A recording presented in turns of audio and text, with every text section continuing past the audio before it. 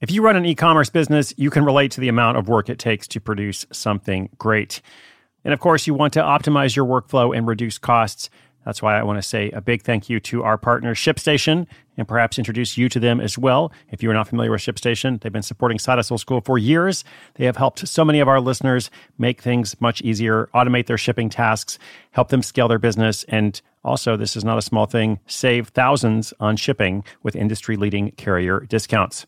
ShipStation is the innovative tool that helps turn your shipping challenges into opportunities for growth. Go to ShipStation.com and use code HUSTLE to sign up for your free 60-day trial. 60 days free. ShipStation.com, code HUSTLE.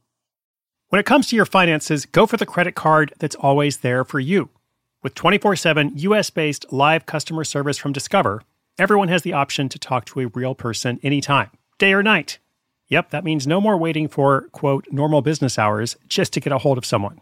We're talking real service from real people whenever you need it. Get the customer service you deserve with Discover. Limitations apply. See terms at discover.com/creditcard.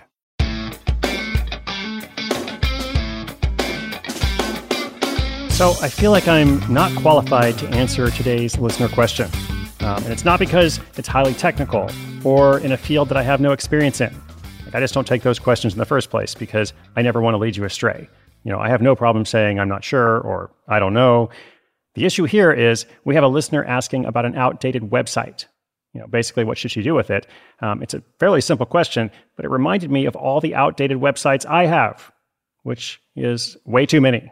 Okay, I'm just not good at tidying up from old projects, although I think I've closed at least 2 of them, if not 3, in the past year, so maybe I'm improving, but we'll see.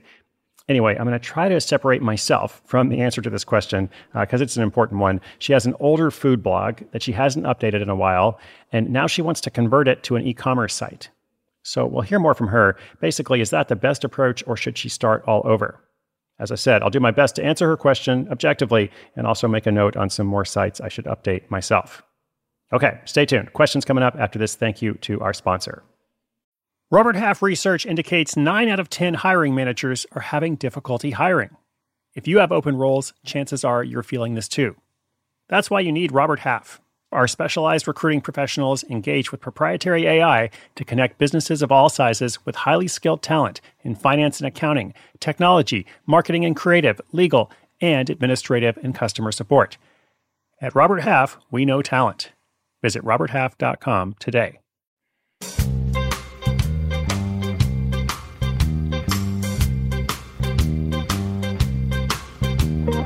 Hi, Chris. This is Mary Jo from Shakopee, Minnesota. I've been subscribed to your blog for years. I've followed Side Hustle School from the start, and I've read all your books. I even brought a couple dozen homemade cupcakes to your Born for This tour stop in Tampa, Florida. I started a WordPress food blog 4 years ago to share my love of baking. I soon realized that I didn't like blogging, so I made fewer than 50 posts, and I never made any money from it. While the blog is still live, I haven't done any new posts since mid-2020. I had 2 successful cottage food businesses pre-internet, and I loved doing that, so I decided to start a new one. I haven't made any sales yet, but I'm signed up as a vendor at 2 markets that are coming up fast. I have Facebook and Instagram accounts and a PayPal account for in-person and online payments, so I need an e-commerce website. Can you offer advice about the pros and cons of converting my food blog to e-commerce versus starting a new website from scratch? Thanks, Chris, for your awesome inspiration and encouragement, and if you're ever in the Twin Cities area, I'd be happy to bring you cupcakes. You are amazing, Mary Jo. Thank you so much. It's good to hear from you again. And now I'm immediately going to book a trip to the Twin Cities for those cupcakes. Thanks for bringing them to Tampa. We've got a great community of listeners in both cities. Okay, so let's talk about this question, pros and cons, right? Pros and cons of updating the old website versus just kind of starting all over. I think it's pretty straightforward, and there's no bad answer, okay? So ultimately, it's going to be, which way are you leaning? But the pros are, okay, you have some content. You said fewer than 50 posts.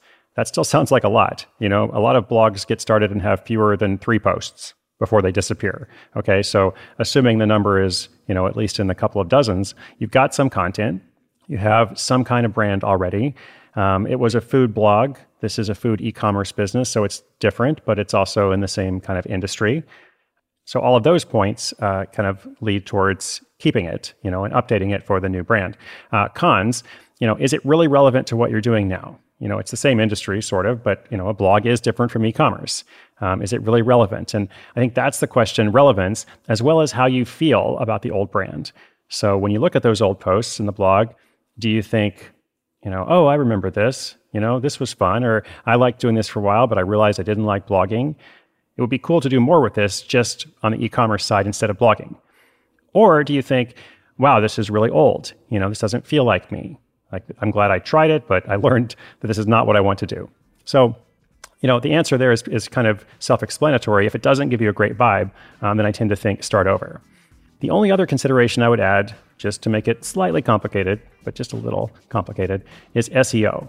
So do you have any traffic coming to the site, that old site, from organic search or possibly from other links?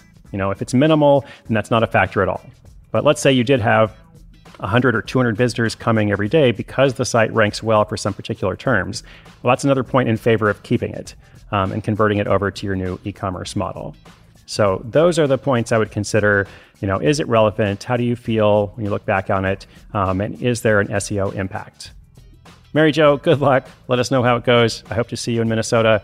And listeners, if you have a question, come to sidehustleschool.com/questions. I'd love to know what you're working on, what's going on. We'll continue to feature them along with updates from listeners as they launch and grow their projects. Thanks for tuning in today. My name is Chris Guillebeau. This is Side Hustle School.